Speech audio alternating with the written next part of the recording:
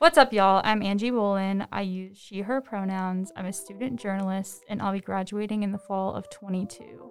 My fun fact for today is that I have one tattoo, and I'm looking to get more. I didn't even know that. It's a mountain. Wow. My name is Haley Bell. My pronouns are she, her. I'm a marketing major out of Lindner College of Business, graduating in spring 2023. And my fun fact is that my favorite restaurant is Cane's. So this is Now You See Me, the podcast where we are redefining what it means to be a bear cat in this day and age. And joining us today, we have our highly esteemed guest, Felicia Nadel. And she is a UC graduate working toward a master's degree in women's gender and sexuality studies. And Felicia previously earned a bachelor's degree in women's studies in addition to English literature. Welcome to the pod. We are so excited to chat with you. Thank you. I graduated from University of New Hampshire, but I am a graduate student here. Yeah. Did I say that correctly? You just said I'm a UC graduate, but don't worry about it. Oh my gosh. It's okay. So, I guess first, could you just let us know what your pronouns are? I use she, her pronouns. Okay, beautiful.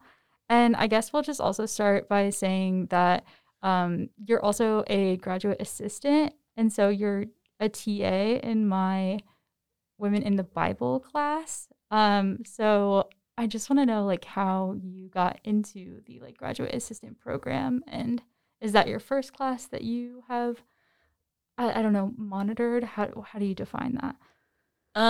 Okay, so basically when you apply to graduate programs, a lot of them will have on a competitive basis offer graduate assistantships. It's definitely a lot harder to find if you're in the liberal arts. So that's one of the ways I ended up here, is because it's one of the schools that I found, one of the few schools that gives you the option to even compete to get a graduate assistantship, to get a master's in women's gender and sexuality studies. So being a graduate assistant doesn't mean you'll just be a TA. You might be helping in an office. Next semester, me and another master's student are going to be co-teaching a WGSS intro class. So this is it's a Judaic Studies class, and this is the first class at UC that I've TA'd. But I did TA as an undergrad in New Hampshire. Yeah. And what is the process of applying for being a graduate assistant? You said it was really competitive. So I know that was one of your main reasons for coming to UC. So was there ever doubt that you would even get into that program? I mean, it's pretty, graduate applications are pretty similar to college applications. They're just, generally more competitive because there's a bunch of colleges to apply to, and you could kind of apply for anything. But then once you get into graduate programs, especially depending on what you're going to grad school for, it becomes more specialized and not as easy to get into grad school as it is to get into college. So yeah, there's always just like with any application, there's always the possibility that you couldn't get it. So yeah. And you talked about how you were at the University of New Hampshire for undergrad, and then I know from class that you talked about moving to California, and now you're in Ohio. Can you just talk about those cross-country moves and kind of where that's led you in a timeline? Yeah, so I've definitely I've moved around a good amount in the last 4 years. I graduated from University of New Hampshire in 2018 and stayed into the summer until my lease ended. And then I moved to the Bay Area for a little bit under a year that same summer of 2018. I was originally there for a AmeriCorps role, but I wasn't seeking out AmeriCorps, I tried to apply to a certain organization, and then the application was through AmeriCorps. Then it kind of scooped me up and like placed me somewhere else that wasn't that great, because AmeriCorps can be very like, if you land at an org that's good, then it can be a good experience, but you're still being paid under the poverty level. And then if you land at one that you like, it might be like, okay, it's worth it for me and I'll get a second job. But if you land at one that the org isn't really for you, then it's kind of like, you kind of have to weigh your options on if it's something that feels worth it. So yeah, I was applying for different places on the West Coast, and I ended up somewhere at an org that was based in Berkeley, California, and San Francisco. I lived in Berkeley for a second, and then I moved to Oakland. And the whole time when I was there, I was trying to figure out if I knew it wasn't going to be forever. I was more like, do I want to live here for 1 or 2 years?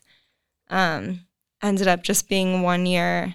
I think I like the Bay as somewhere to visit. I just don't think it's very, for me, a place I would want to live. That's like for a bunch of different reasons.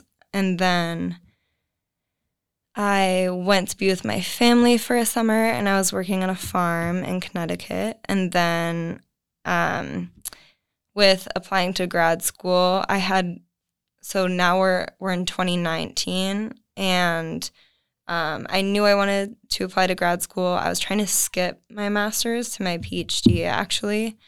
And I was trying to figure out where I wanted to live until then.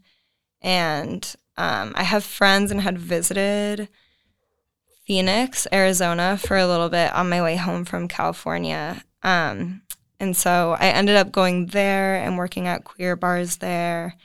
And then it turned out that, so 2 things happened. One was while I was in Arizona is when COVID hit. So I'd been there for like 4 or 5 months, and then it hit.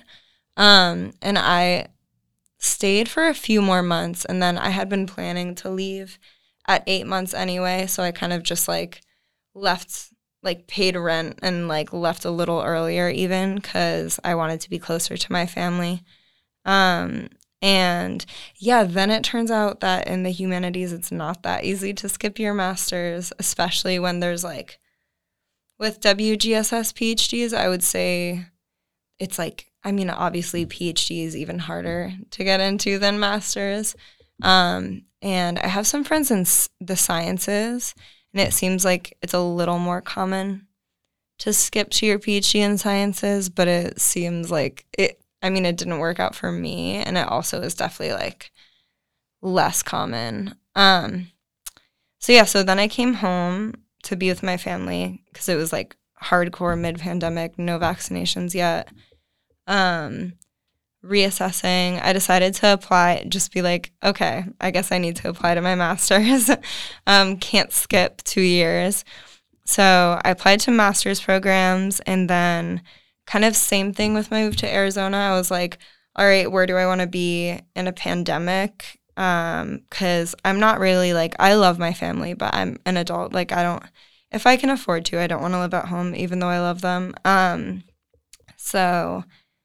Then I was working on a great farm that is like right above Portland, Maine, and I lived there from like the winter of 2021 until I came to grad school here. Oh my gosh, that sounds, you've been everywhere. And but what do you want to do with your PhD? And I know like you're teaching a class next semester. Is teaching something that you want to pursue in the future? What are your plans? What do you think? Yeah, so I'm not in a PhD program yet. So I think for just like realistically moving through life as a human, I would like to get my PhD, but and I do have a plan, or I have an idea of what I would like to do with that avenue if it were to happen. But I also don't think like putting all of your like pretending we can predict our futures is like really realistic. Yeah, for sure. Especially I'm in my mid-20s. So it's just I would like to get a PhD in WGSS with like a focus in literary arts, and so that could either be like getting a PhD in English and focusing on WGSS, or it could be getting a PhD in WGSS and like focusing on English, because they kind of are oftentimes the programs are in conversation with each other, and that's the niche of it that I like. So yeah, with that comes like you would be producing writing, and that's a big part of it for me. And just like that's what, if you're gonna be in grad school and something that is like research based or literary based, like you're gonna be coming out with writing, and that's something like forwarding that is really important to me. And then also I do really like teaching at the college level. So for me, like what I currently, my goal is to eventually be a WGSS and English professor, and get to like be able to focus on writing at the same time. But yeah, definitely still you can have goals, but like realistically still taking life one step at a time. And like technically if I go from my master's right into my PhD, when I end my PhD is when the climate is supposed to be risen like 4 degrees Celsius. So that's another thing, is just like we are still living on this earth. We don't get to live in a world that isn't going through what it's going through right now. So it's nice to like have dreams, but also we don't know. So Right. I yeah. definitely appreciate that you're taking into account just like unpredictability of our environment, and finding your place in that isn't something that you can predetermine. Yeah. Yeah, I definitely like know what I currently want and what my goals are, but I think like people like to forget that life isn't that. It's like not a math equation. Mm-hmm. Yeah. And so you're talking about your like passion for like literary examination and theory, and like I've taken a few introductory WGSS classes, and one of the like larger themes that I always come back to is like taking theory and turning it into praxis, and just like really centering on the action and like the agency that we can take in, all kinds of different spaces to, cultivate change, etc. And I guess like what are you passionate about in terms of, I don't know, what drives you to continue in these spaces? Are you saying like where do I find myself in like theory into praxis, or Yeah, like what, or like are you saying why do I care? Why do I have a stake in it?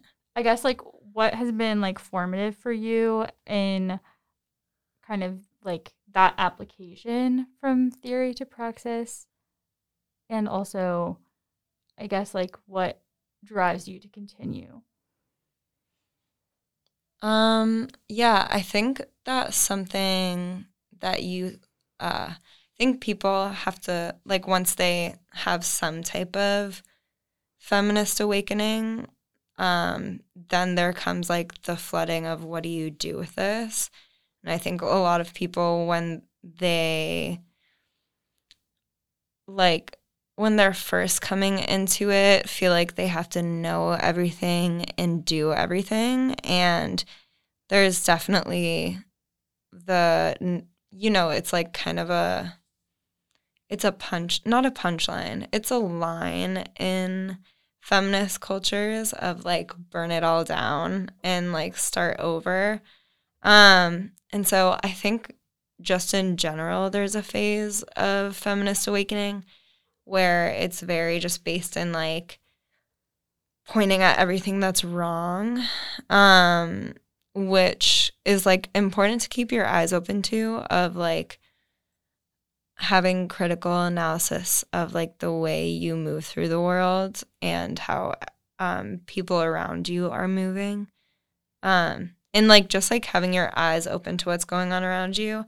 And I think a lot of people get overwhelmed with all of that information once they start seeing all of it. And something that is really that I've been instilled with, and I think that if you're in a like being taught by like feminist mentors in a community that is really like not just trying to like point out things, is like really trying to then figure out how they can do something with all of the things they're aware of. Because like if you're just living and like pointing out issues, while that can like point people's attention towards things, it's not really doing much after that.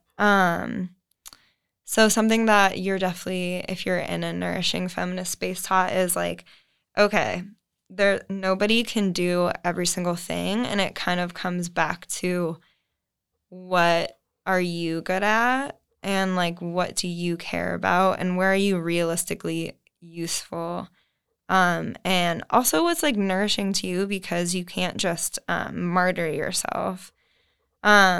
So it's kind of like not everybody is going to be a politician. Not everybody is going to be, I don't know, like a healthcare, like changing the healthcare institution. Not everybody is going to be like changing the prison industrial complex. So yeah, I think a big message, if you're like, you really care about feminist issues and you want to be helpful, and you're feeling overwhelmed by like all of the problems in the world, because just like there's a lot of problems, you can't like, it's hard not to feel overwhelmed. Really, the way to put your like feminist feelings and awareness into action is just like coming back to yourself and what you know that like you're good at, and where you're useful. And I was lucky enough that, so I went to University of New Hampshire, like we said, and that has one of the oldest women's studies programs in the country. It's called that one goes by Women's and Gender Studies. Across the country, it's like every school is kind of, there's a lot of variation in names. When I was there, it was Women's Studies. And then in the last year, they agreed to switch it the year after I left to Women's and Gender Studies. But yeah, the program is about, it might be over 50 years old now. I think it is, because I think it was at 47 at one point when I was in college. But I was able to do a lot of different roles within feminist and social justice communities there. So for 3.5 years of undergrad, I was a Safe Zones facilitator, which is just like a team, an organization that is at a lot of colleges and undergraduate universities, where you will basically be a team of educators about the queer community for faculty and staff and for students at the school. So I was able to, I did that for 3.5 of my 4 years in college. So I was able to see how being in a role of facilitating felt. And then I TA'd 2 different classes. I TA'd Intro to LGBTQ Studies, and I TA'd a class called Transforming Gender, which was like, it was like trans in a slash and then forming gender. So it was very like, it was focused on trans issues. So I was able to do that. And then I also worked as a research assistant for the head of the Women's Studies Department at the time and the Political Science Department at the time. Her name is Dr. Marla Brett Schneider, and her focus is in Jewish queer feminist theory. She's amazing. I think she has like 8 books out. Her mind is just very cool. Very smart person. But she So I was able to do research for her and help her find information for 2 books that she was working on at the time. And like one of those summers was literally just me reading like 13 novels for her and like looking up the biography and like interview of everything Jamaica Kincaid, the author Jamaica Kincaid, had ever done. So I was able to really get full experience just like doing all of this background research for a feminist theorist and doing some writing for her. And then I also I interned with the WGSS department being an outreach coordinator. And that one was, I pretty much I was in charge of like organizing how WGSS was like interacting with the university community. So I would be the one like figuring out where we were going to table and what events we wanted to be engaged with. And then students that were interns or TAs had to get a certain amount of service hours. So I would be in charge of like helping them figure out which events they were going to help us be present at. So that was a lot of coordination. And then I also was on the exec board of our LGBTQ student organization for 1 semester when I was a first year. So I basically got to try a bunch of different types of like places that I felt like I could be useful in feminist activism. It's still very like academia based. We also, in terms of just like student culture, I had people who I was in classes with and in the like multicultural and WGSS community, because there was the Office of Multicultural Student Affairs, and they were like the parent of all of the social justice related orgs. And then there was like the women's studies majors, and that just really was a big community of people. We were all kind of like a coalition, just like that was very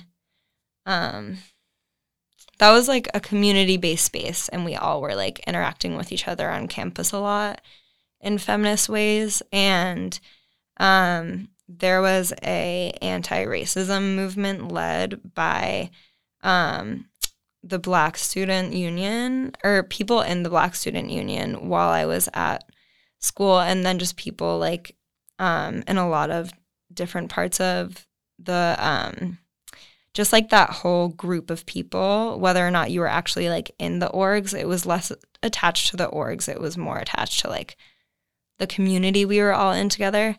And there were just a bunch of racist incidents that were happening at my school in the last 2 years. Trump got elected in the fall of my junior year. It's a predominantly white university, so obviously there was racism there already. But like when he got elected, I think we all remember that what happened is like I know in New York City there was a 30% increase in hate crimes.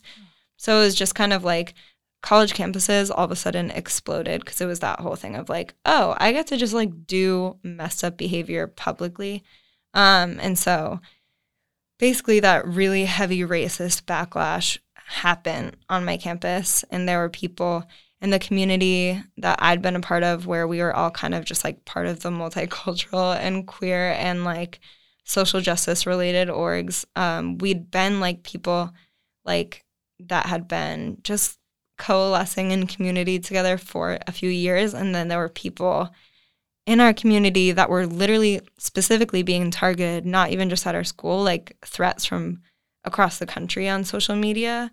So not like specifically academic. I also was kind of just like my friend who was a big leader of that movement. I was one of the people that was like, cool, I'll do whatever you say. So there was also, I was participating in that organizing as like someone who was following somebody else's lead. So in that way, I also was a part of just like grassroots organizing efforts. But in that same way, it's like figuring out where you're useful. It's like my friend who was leading it, amongst other people, they weren't leading it alone. But like I knew people that had been like growing into feminism within college who it's like, yes, you do have the brain to be organizing this, and I'll do what you say because this is an important issue. But I wasn't like the organizer of the anti-racist movements. I was just like doing whatever they needed as I could, as like a role of someone who is like Jewish and perceived as like white. It's like, okay, what do you need like your allies to do? And it involved like a lot of like bodily blocking and like doing stuff that maybe like students who are people of color would get more in trouble for, instead of like white allies doing it, so that the students who are people of color would like be safer. And so yeah, it's kind of like, okay, I was able to like figure out what a role for me might be in like grassroots organizing in a way, and I think grassroots organizing is very complicated because it could go in like millions of different directions. But that was like definitely also part of that period of my life, but I wouldn't say it was like specifically connected to my academic role. But that's like part of finding your way in feminism. But yeah, I basically realized that I definitely I didn't like the organizer role, like the one where I was doing outreach and organizing people. My brain like wanted to explode. I hated it. And then in terms of grassroots activism, I'm just like, my brain wasn't going to come up with ideas, but I do know who I trust. And for me with grassroots organizing, I'm like, okay, I'm down to participate as long as I know who's the person running it.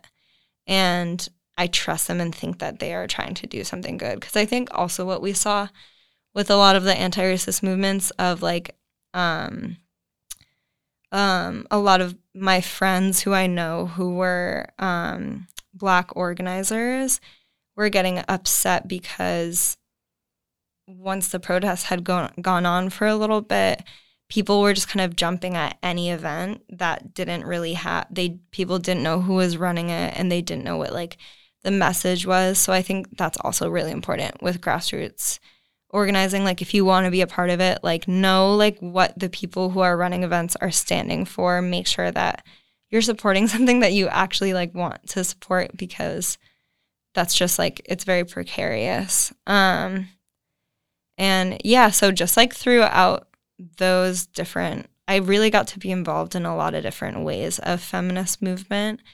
And I realized that I do like teaching, and like not only do I like it, I also know like other people responded to me in a way that felt like I was actually being helpful.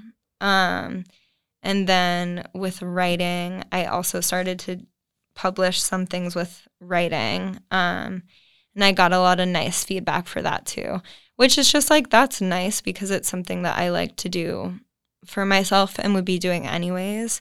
But if it's something that is like nourishing for other people too, that's cool. And I would like for that to be part of what I get to do. And yeah, so that's where I've figured out that I'm useful. But also I think it's important to not like limit yourself and know you could be like, there might be other things that you can do. You should never like put yourself into a box, but just like from natural participation in the community I was in, I figured out where I was useful. And in terms of like, why do I do it? It's just like, because I care about it. Like I've like always kind of cared about feminist issues, but couldn't really name it. And then once I found avenues of naming it, and learned from a lot of people, then it just makes you more invested. So it's like, you either care or you don't care. And then if you do, how could you possibly spend your time doing anything else? Yeah.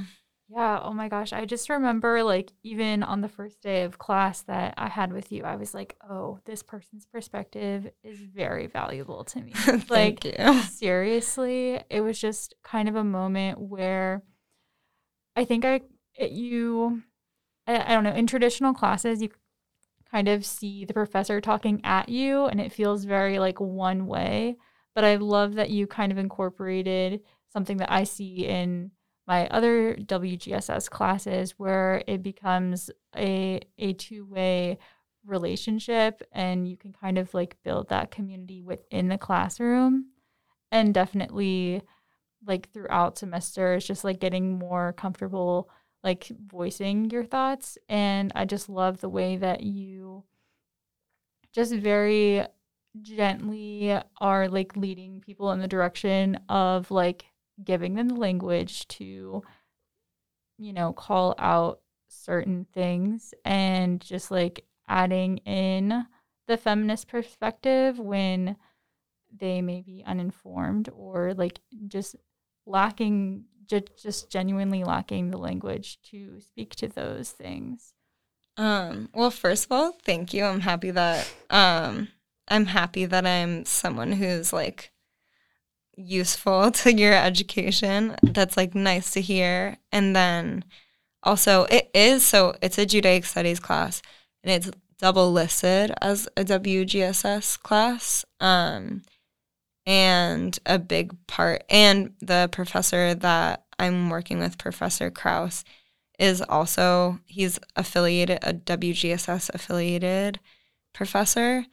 And it's just like a really important part of the way, it's a key aspect of WGSS classrooms. Like it's part of the, it's just part of like the values of how we are like taught to fundamentally run a classroom of just, it's really important that there's like that awareness that people aren't going to know everything. And then also that like the professors are knowledgeable, right? Like they have degrees or they've been working in this field for a while and like, or just they're in their role for a reason. So that part is important, but also the students in the classroom hold knowledge, and especially just in feminist culture, nobody knows everything. You like can only really speak from experience, and then you can like learn about other people's and learn about systems, but like you certainly don't know everything. And so like then going to be in a WGSS classroom and not teaching that way, it just wouldn't really make sense. But so I do appreciate that you feel like that is being executed in our classroom, because that's definitely always the goal, and humans aren't like perfect.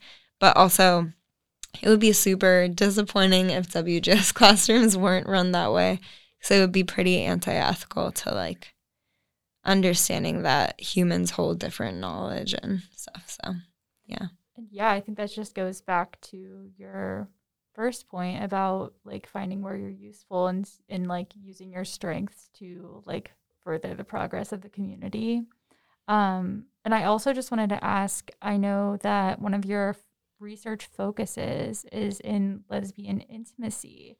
And like I did a little bit of background research before we started recording, but I had never heard that term before. So for those who are unaware, could you explain that and how that goes back to other forms of feminism? So it's like I'm in my first semester of my master's, and definitely we're in the formation of our research projects. That will be like the main just like the main event of our master's degree pretty much. So my project is still really forming because I'm in my first semester, and it's definitely like you have to take certain classes and you start to begin to develop, like you take a feminist methods and methodology course where you're learning about more like the sociological side, and then you're also in a theory course and you start thinking about your ideas and like what your stake in feminism is, which can totally be in a bunch of different things over your lifetime. But yeah, so I have a few different ideas, but my project is definitely leaning towards a project on examining lesbian intimacy and like in the queer community, there's definitely, specifically the lesbian community, but like the queer community in general, also as a culture, is just aware of it, there's just a stereotype of hyper lesbian intimacy. And I mean, the actual phrase lesbian intimacy is not really, to my knowledge, it's not that it's like a defined term. It's kind of just like lesbians as a term is like, lesbian as a term is defined differently for anyone that like identifies with that word.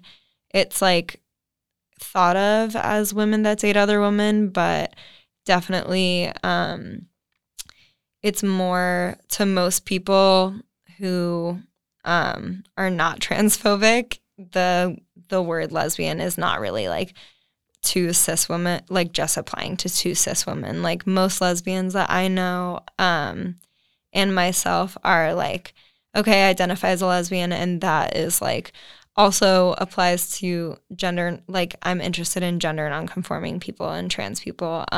It's really usually just like I do not date cis men and I don't identify as a cis man. And a lot of people, that's like very common for what like modern lesbians would identify the word lesbian with. But like it really depends on person to person and relationship to relationship. Like some people who identify as a lesbian might date somebody who is like gender nonconforming and their partner might not identify as a lesbian. So it's just like, yeah. So it's not like, I think anything in the queer community, if you try to like point down a really hard stamp on a definition, you're going to get a lot of pushback, and like rightfully so. And the only people that really use lesbian in a very like definitive, like I am a cis woman that dates cis women, it just like airs on transphobia, and it's like hard to not, there's not really an explanation for that not to be transphobia, honestly. So that would be in the TERF realm, which is like trans exclusionary radical feminist, which is not actually feminist, is just like transphobic. So like at the very basis of it, it's just what it is like intimacy is usually just like a closeness that you feel to different degrees with other people. So lesbian intimacy as a concept is literally just lesbians having intimacy. But the research that I'm like looking into is the concept of like, so everyone in the queer community, especially lesbians, talk about hyper lesbian intimacy existing, and I just want to look at that and be like, is this real? Because it's a thing that we all observe and all name. And so I'm interested in looking at it through like art and different aspects of culture that would allow you to like have a lens into lesbian intimacy. So maybe there are songs that lesbians have written about their love, or there is like painting, or there are TV shows or movies, and kind of like examining those and seeing what it could reveal about the way social structures or systems or different systems of oppression could be creating an environment where lesbians have hyper intimacy. And just like, is that concept, what might make hyper intimacy happen in lesbian communities? And then if it is, they're kind of like examining that and like seeing how it's been represented through arts. So it's very like broad right now, and like art is really broad. It could be like books, movies, paintings, like sculptures. So that's like the really baby phase of the project I'm in. I just interviewed somebody for my methodology class within the same, because they're like starting to teach us how to really do like sociological research. So I just interviewed somebody with questions about lesbian intimacy. So I like started to do research, but over the course of like in your second semester of the WGSS master's program at UC, you start kind of like doing guided readings and like whittling down a more pointed research question. Right now, I'm definitely in the phase of research where you're just like taking as much useful information in as possible. And that you asked, like, how does that apply to feminism? And I think it's just kind of, to me, it's very obvious, but just like lesbians exist in a myriad of systems of oppression. Lesbians are like every ethnicity. Lesbians are like only within the realm of gender-based oppression. Like you're either trans or gender nonconforming or you're a woman. And so just, and like we live in a sexist, racist, heteronormative, transphobic like society. So it's just like inherently something that's important to look at. And intimacy and love is like, of course, going to be affected in how we relate to each other. So it's, of course, all within the same realm and important to feminist issues. Yeah. So I'm also curious just what your perception of like how these forms of expression and representation have changed even like in the past 10 years. Like I think about growing up, we didn't have these kinds of narratives where we could, as commonly, and what like kind of narratives? Just like queer narratives, like obviously in like feminist literature, but like I don't know, in predominantly straight spaces or like network television, you know, we didn't see as many queer couples. And I guess like I just wanted to hear your perspective on like the shifts that are happening and just like I know you're in the baby stages of your research, but just what you have noticed so far in terms of like commonalities across like different forms of expression. So are you saying like within, because there's more just like representation of queerness now within the newer representations, what are similarities? Yeah, just like as it's becoming more quote unquote mainstream, what kind of like patterns are you noticing? And I guess this is extrapolating further, but like are they playing into the stereotypes that we do hear in the queer community about the queer community? Or do you think they're kind of like rewriting the script? So it is very interesting. There are definitely, we were just talking about this in my feminist theory class yesterday, actually, because what happened, like, so there's the word assimilation, which is basically when any culture or any type of existence is brought into the mainstream and watered down and made to like match what's socially acceptable in mainstream culture. And like we live, so this is all going to be like US based perspective, which is important to say. Because definitely other cultures on the earth right now, queer is not the mainstream. And like there's still a bunch of places on this earth that do not even mention it. Mm-hmm. So definitely important to name that this is all a reflection of like the United States. Also important is like I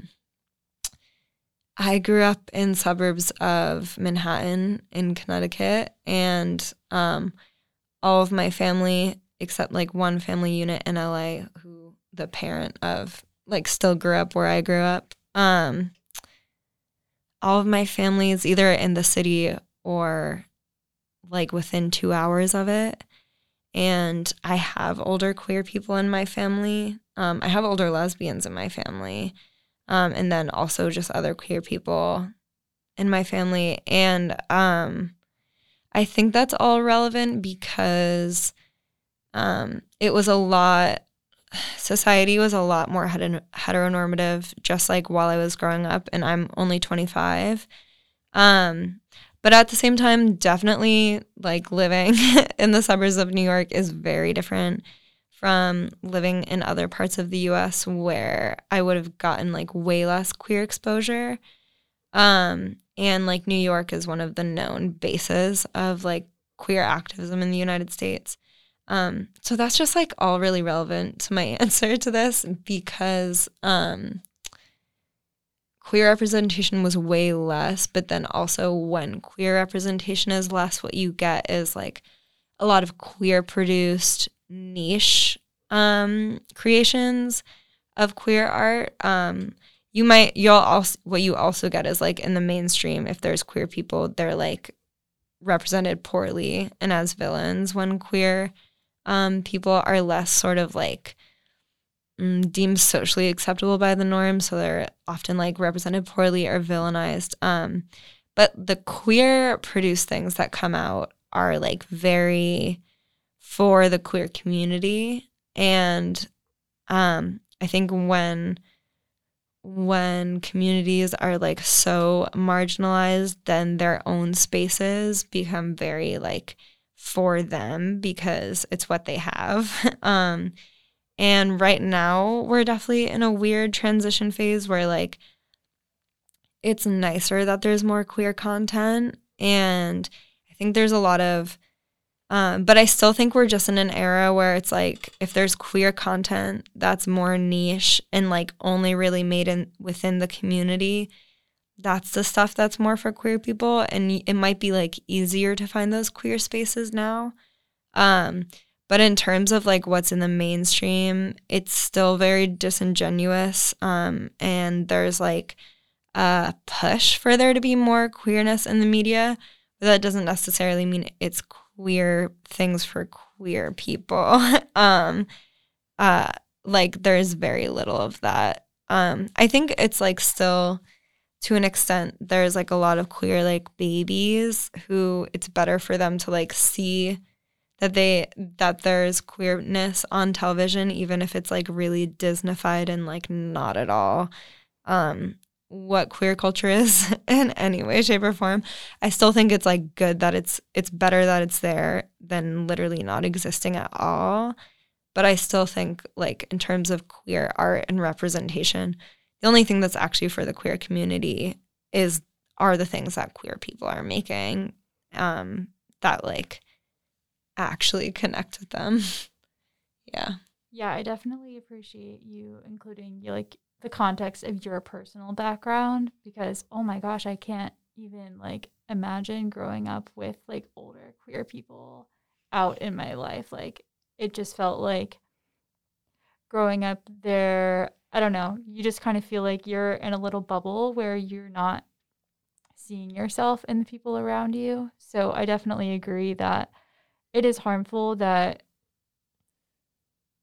like queer narratives in more like popular media are like tainted views of what the reality is. But I do agree that like it's better than nothing. But I also see where that's becoming like a tokenism. And it's like adding it in to appease the queer community and not so much let them in. Well, Is also, that what you think? No, because I don't think it's for the queer community. I think it's Okay. for straight people to pat themselves on the back that they made queer media, and Yeah. now they can carry on with their own little thing. Because, like, the scripts of certain queer things that have been made for Netflix, I'm like, you did not, but you hired, like, a 10-year-old to write this, and you hired someone who's been working in the field for, like, 40 years for this other project that's all straight people. So I don't even think it's for queer people. I think they're like checking a box off their little list. And then also the damage it does is it like promotes assimilation and promotes the concept of like queer people existing in a way that's so it's really just representations of what straight people deem socially acceptable for queer people to act like in public. So then that also creates a separation in queer culture where maybe people who like fit what straight society wants them to be. It's like, okay, if you're queer, but just like do everything else that a straight person would do, like want a family, benefit capitalism, like white supremacy, ableism, like all of the things. So I think it's harmful. I think it's harmful for the queer community in many ways because it's like, be happy with this. And it's like, okay, this doesn't really represent us. And then it's also like promoting a separation within the queer community of like people that are like, we have this now, let's just like be good in what the straight people want. And then there's a bunch of people that are still like, they're never going to be what mainstream society wants them to be, and they don't want to be. And like these representations are hurting them because they don't like match it.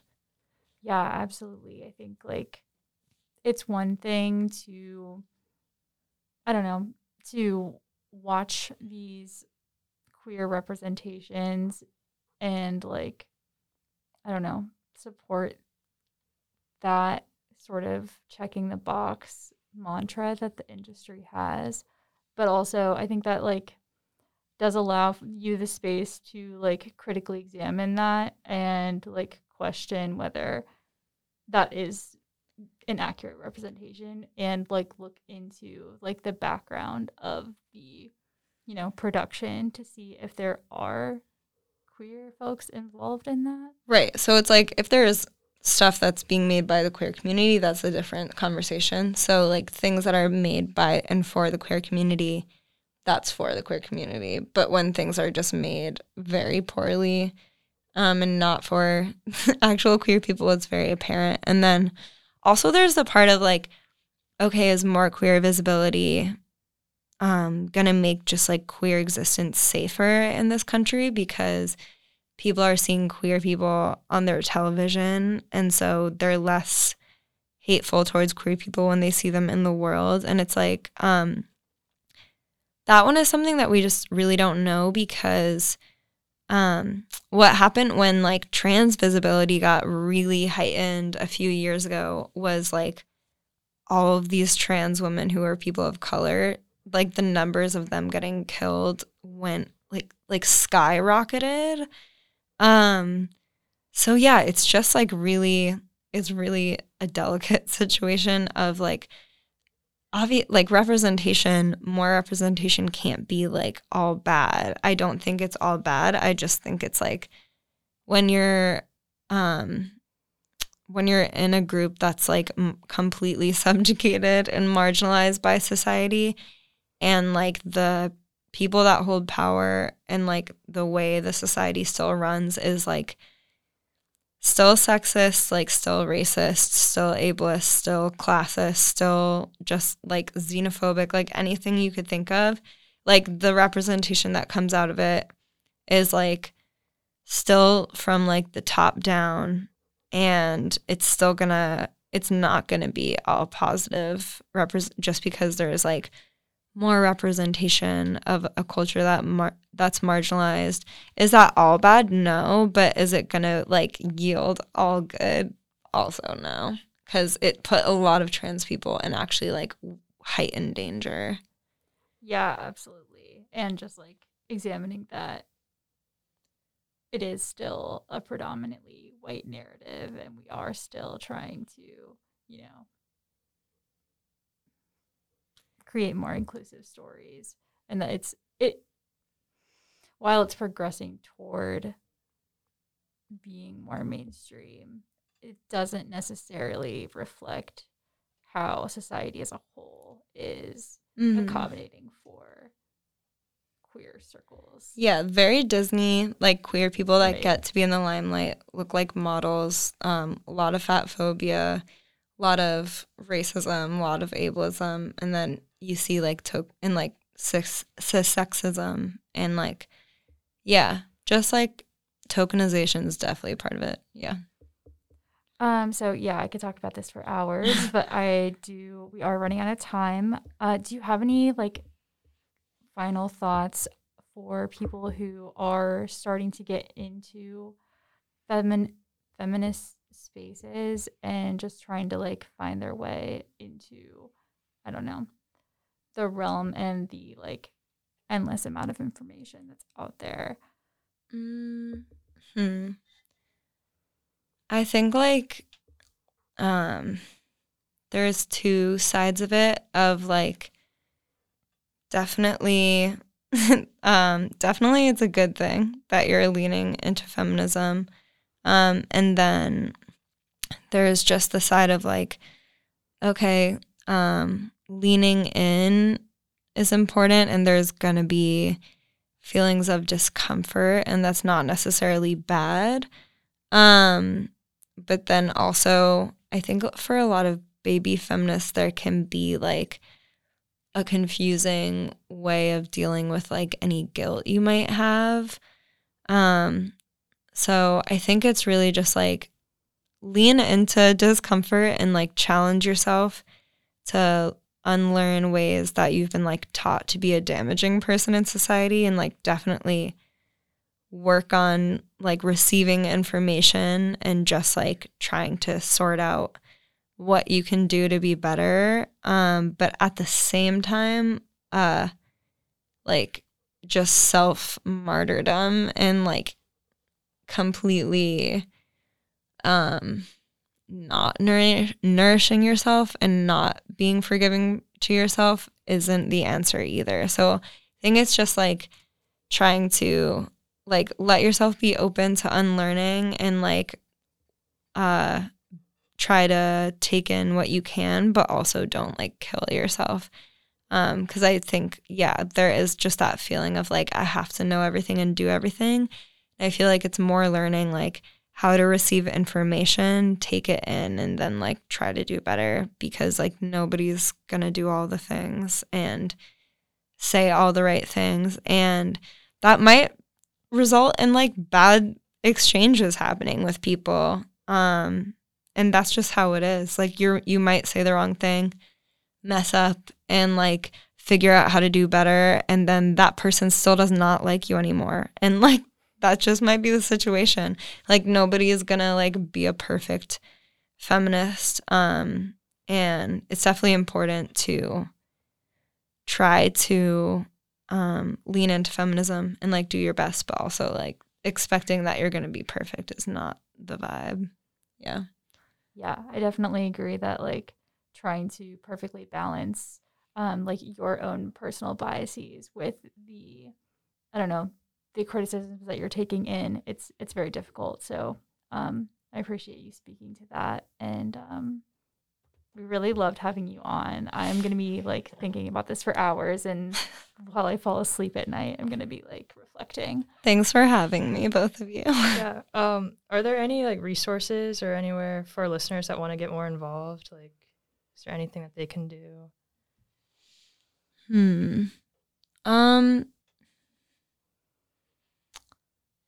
I mean, okay, so if this is like for particularly UC, for UC, there's like the LGBTQ Center, and there's a lot of great like intro to WGSS classes. If you just like look on, so it's like I'm so new to UC, but I also know that there's a bunch of student. I know nothing about undergrad life, and I only know about the LGBTQ Center because someone who is also an MA student with me works there.